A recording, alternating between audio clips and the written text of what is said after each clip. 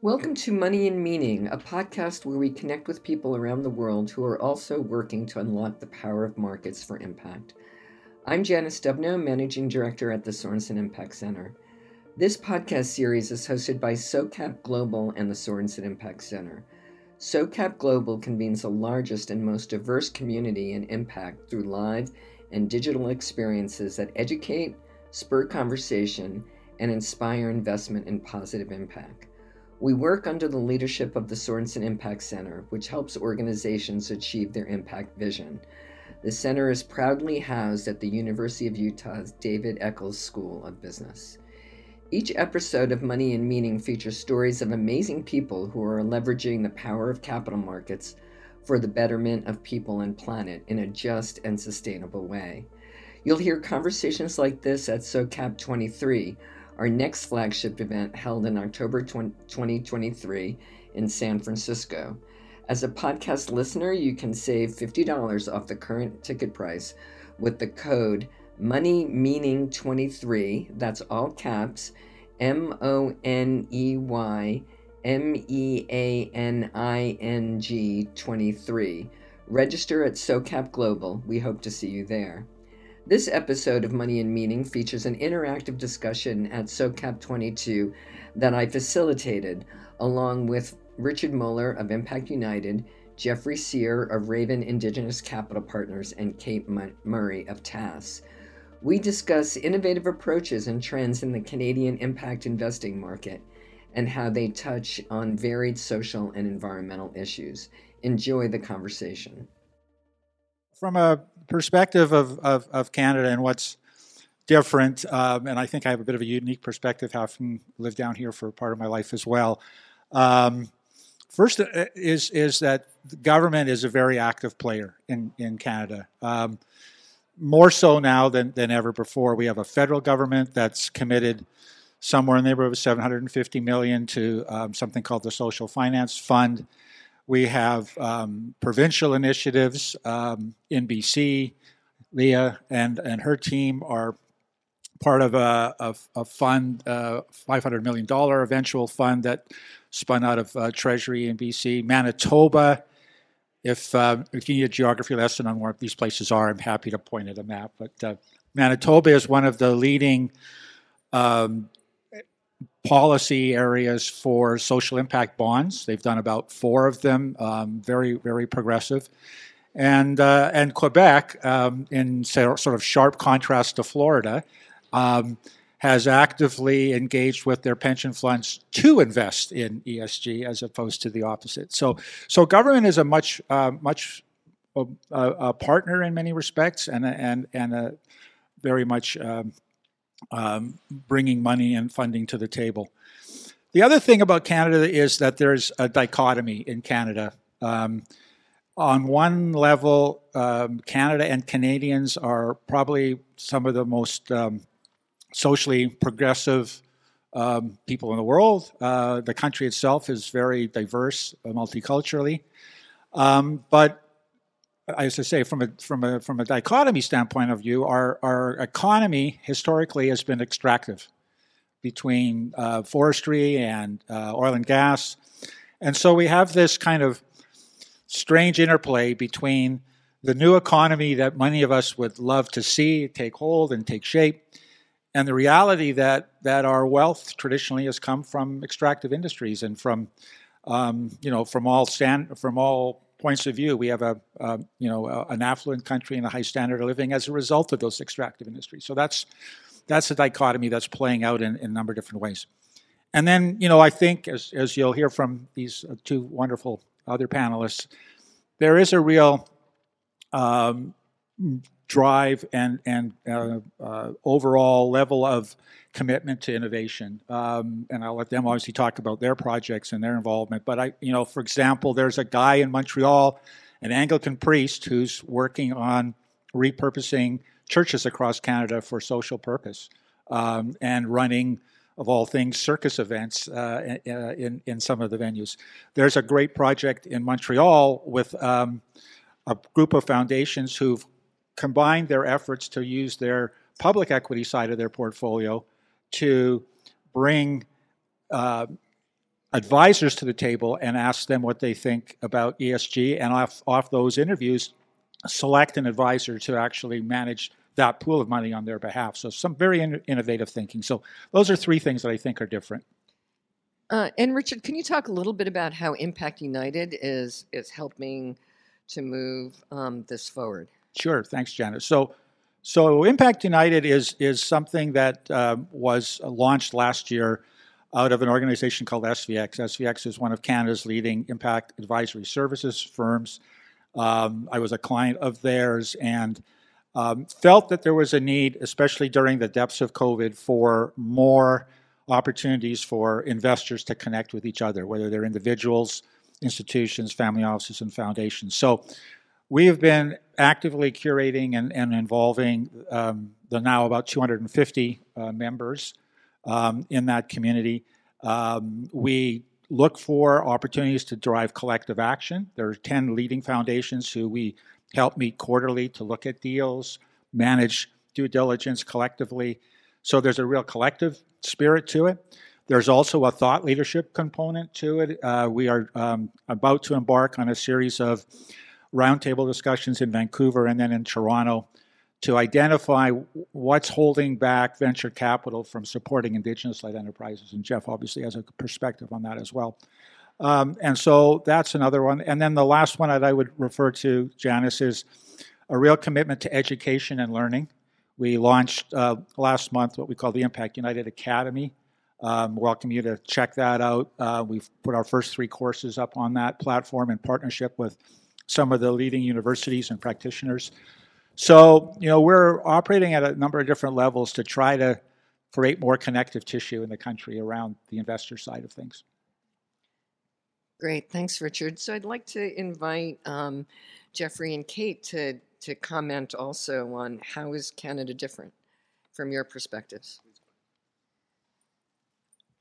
How is Canada different from my perspective? I think that something that's very uniquely Canadian is what Richard was mentioning around the multiculturalism and the way that we do celebrate people from all different backgrounds. And in the work that I do with TAS, we are a family-owned business founded by Iranian refugees, and our business is actually incredibly diverse, and it reflects the diversity in our city of Toronto. We have over 50% women in a real estate firm, which is quite rare, and over 60% BIPOC representation. So I think that it comes out in the fabric of our businesses and the way that we go about things. Good afternoon, everybody. Hopefully you can hear me. So how is Canada different? We're really good at hockey. No. I would say, from an Indigenous fund manager perspective, what we see is a sort of a inflection point in the Indigenous community where you're pivoting from a surviving mode from colonization to a thriving mode. And what comes out of that, in my perspective, is there's a lot of government engagement in that, which is helpful. It's not always the way you want it, but hey, they're engaging. That's good. And a real innovation culture amongst Indigenous peoples and Indigenous communities, looking to not only uplift themselves, but their community members and their family members. And I come back to that. We're all related.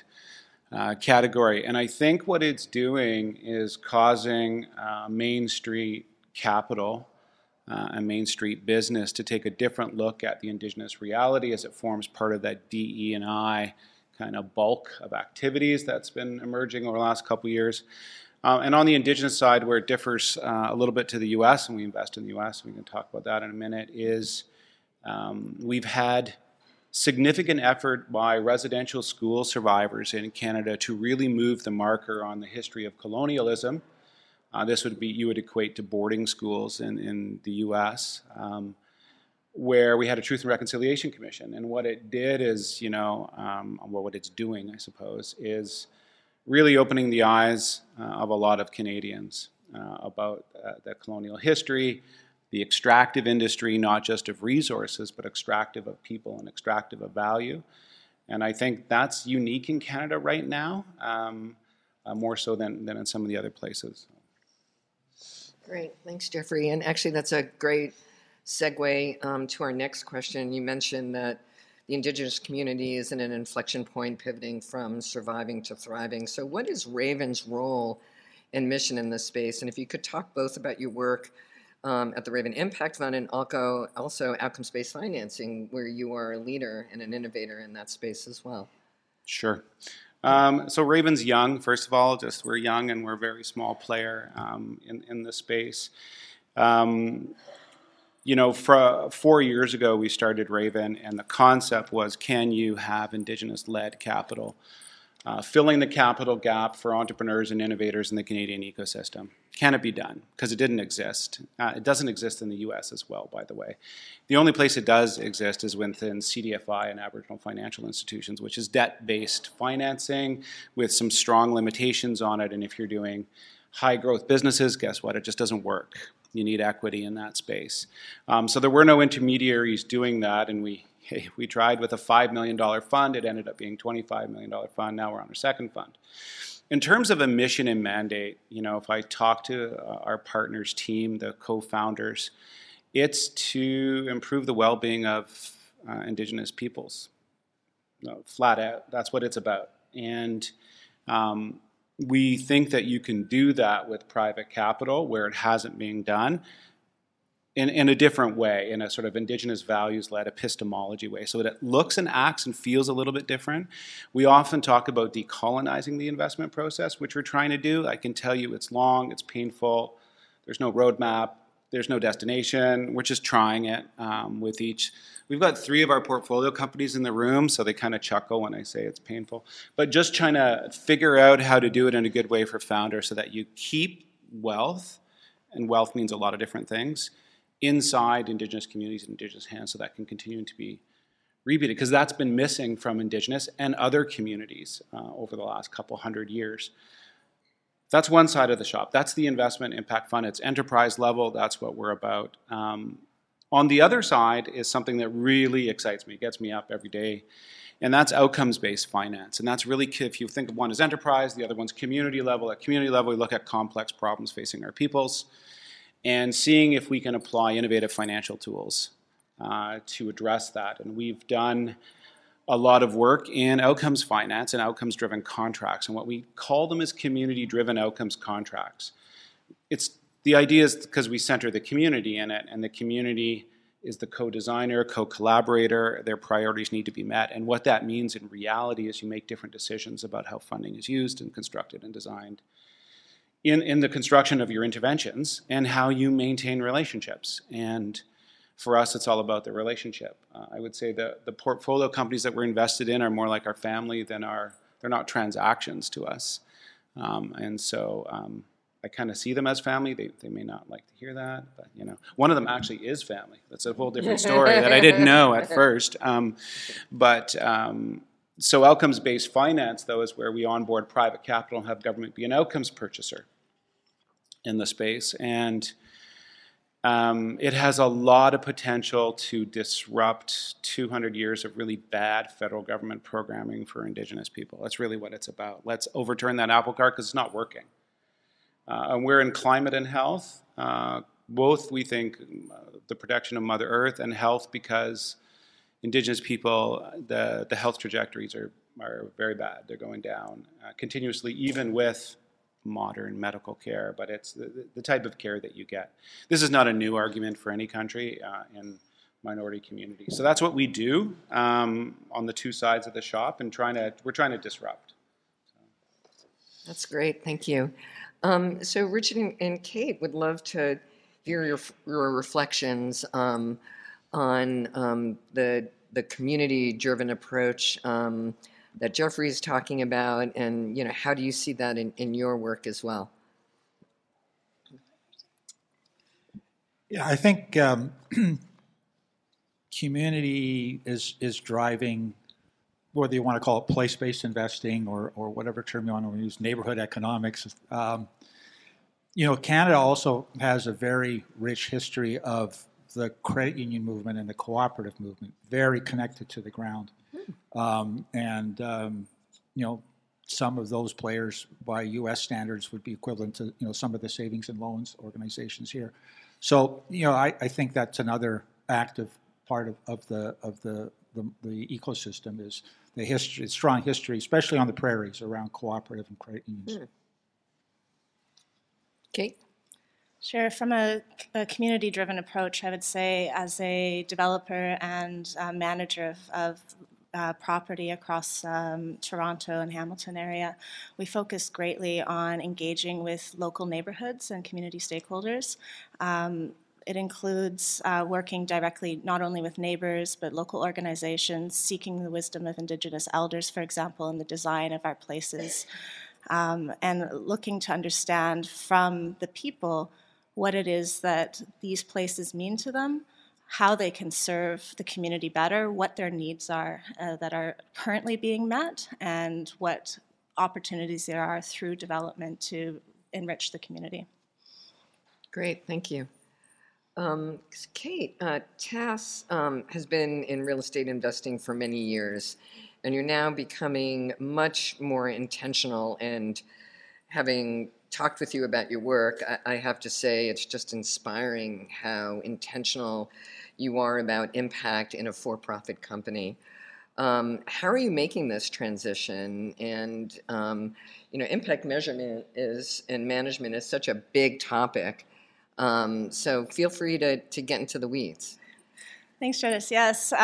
So to give a little bit of background, I've been with TAS for about 15 or 16 months now. Before that, I worked with them as a consultant to help build their impact framework.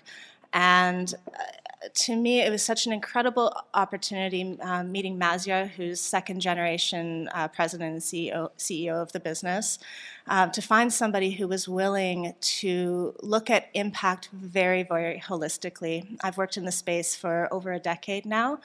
And one of the things that I personally felt was that a lot of impact measurement management would cherry pick certain stories of impact without looking at potential negative impacts. And it also often did not shine the mirror or reflect the mirror on the organization itself and how it was operating. And so I had very early on some very deep conversations with Maz about how to approach impact and the lens that we needed, and was very, very inspired by his willingness to be very transparent and very ambitious. And so our impact framework contains 4 commitments. The first is it starts with us, and that is our corporate impact commitment. It looks at how we operate. It looks at our diversity, equity, and inclusion. It looks at our procurement, health and well-being, everything to do with the way that we structure our funds, et cetera. And even the opportunities for investors to participate in how we are marketing our funds. Beyond that, we have 3 project delivery commitments. These include tackling climate change, which is our environmental pillar, which we consider table stakes today. What's really interesting about the way we approach this is that we have a zero harm target across all of the material issues for real estate. So that includes embodied carbon and operating carbon, of course. We also look at our entire material supply chain and building circularity, among other issues. So we set minimum performance standards, which are grounded in today's best practice standards, which include leadership in energy and environmental design, Living Building Challenge, and other certification programs. And we set those leading standards as our minimum targets. And we've actually also set break-even targets that we consider truly sustainable. So we will be reporting backwards from the break-even point. We have 2 social pillars as well. The first is broadening affordability and equity. We have a commitment to deliver at least 10% affordable or below market space in our commercial and residential buildings. And we're also working actively to create more opportunities for equity building participation in our markets. We have a huge affordability crisis in housing at the moment in Toronto and other key markets in Canada. So we're looking at how we can get more people into an equity participation position sooner in their lifespan in order to benefit from the real estate market more generally, but also to benefit from the community and the vibrancy that they are participating in. Finally, we have building social capital, which is perhaps nearest and dearest to my heart. And that is where we look at our deep community engagement from the moment that we acquire a site and start to think about what the vision is for that site, we engage deeply with our communities, all the way through to the delivery of community infrastructure and community programming. We look at things like social capital. We've been partnered with the Toronto Foundation. We're very excited for a report that's coming out in November this year, which is it's the second measure of social capital across Toronto and now across Canada, looking at levels of neighborhood trust, inclusion, community connection. It also looks at civic participation and civic engagement amongst residents. So we're very excited about that study coming out, and we'll be looking at social capital, well-being, quality of life in our communities and our commercial projects. Great, thank you, Kate. And I really encourage you to, if you're interested in learning about how to authentically measure community impact, I encourage you to chat with all of our panelists. And to that, I'm going to turn to both Jeffrey and Richard to say, how do you look at impact measurement, particularly in an Indigenous context where impact can have very different meanings for communities and for capital. And then Richard, how do you negotiate this since you're really bringing different partners together? How do you approach the question of impact measurement in a very authentic way? Okay, I'll give it a go here. So of course we're an impact fund, so we're all about measuring impact. That said, it's not an easy road from A to B on measuring impact in Indigenous communities and within Indigenous populations, especially from a venture capital side of things with enterprises. We actually took a couple years, to be honest, to kind of do some internal navel gazing about what that could look like. And the way that we did that is really by engaging our portfolio companies and having long conversations about what people thought their impact was, and if they think that, how did they think they were getting from A to B on that? And then kind of looking back at Indigenous epistemology, and we built the Raven Indigenous Impact Measurement Framework, which really is if anything, a value statement and a statement about the sort of process that you need to use to engage folks on measuring impact. Because A, it's never paid for, is my first comment. Impact measurement is never paid for. No one wants to pay for it, but everyone wants it done. And it can be very time-consuming, very exhausted, both for you as a fund or fund managers and for the recipients of the investees or portfolio companies. That said, I think I learned a lot from the portfolio companies in terms of what they valued and how much time and effort they put into it as a group, because everyone wants to have impact for our people. As a next stage, we then started to roll that out and looked globally at impact indicators. And there is a lot of them out there in different systems, right? You take IRIS out of GIN, you take, IMP measurements. There's an Indigenous Navigators impact measurement that came out of Denmark, all kinds of interesting systems, and sort of correlated them together and see where it falls across that, including the SDGs. And what we discovered was probably more important, at least to me, was the UN Declaration on the Rights of Indigenous Peoples and the connective tissue between what Indigenous companies are doing, what we as Raven are doing, our own impact, is something we have to look at, and are we making progress on the goals that every state at the UN agreed to eventually. It took Canada and US a while to get there, but they agreed eventually. So that is, I think, the most exciting thing. And then what we did is we wrapped all of Raven's fund activities to one of the UN articles, Article 3.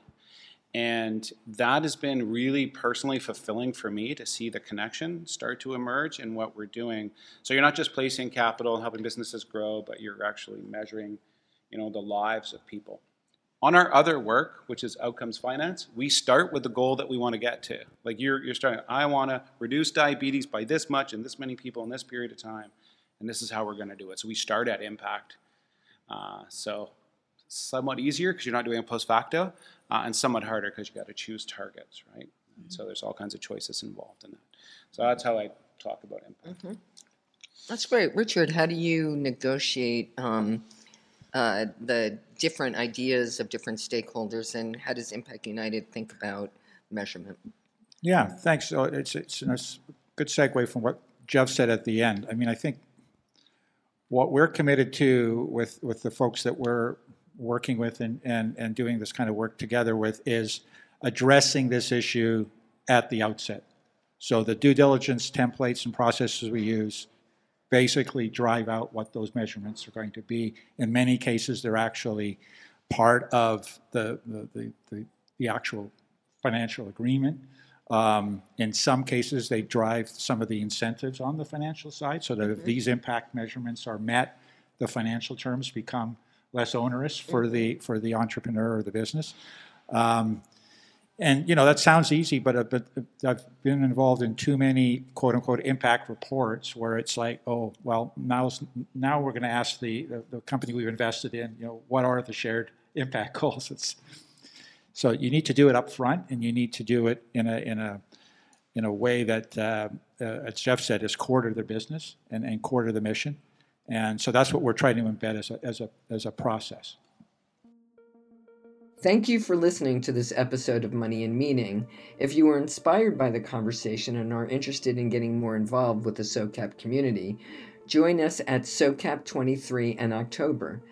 As a podcast listener, you will save $50 off the current ticket price with the code MONEYMEANING23. That's all caps, MONEYMEANING 23. Register at SOCAPglobal.com. We look forward to seeing you in October. Be sure to subscribe to Money and Meaning wherever you get your podcasts to be notified of our next episode's release.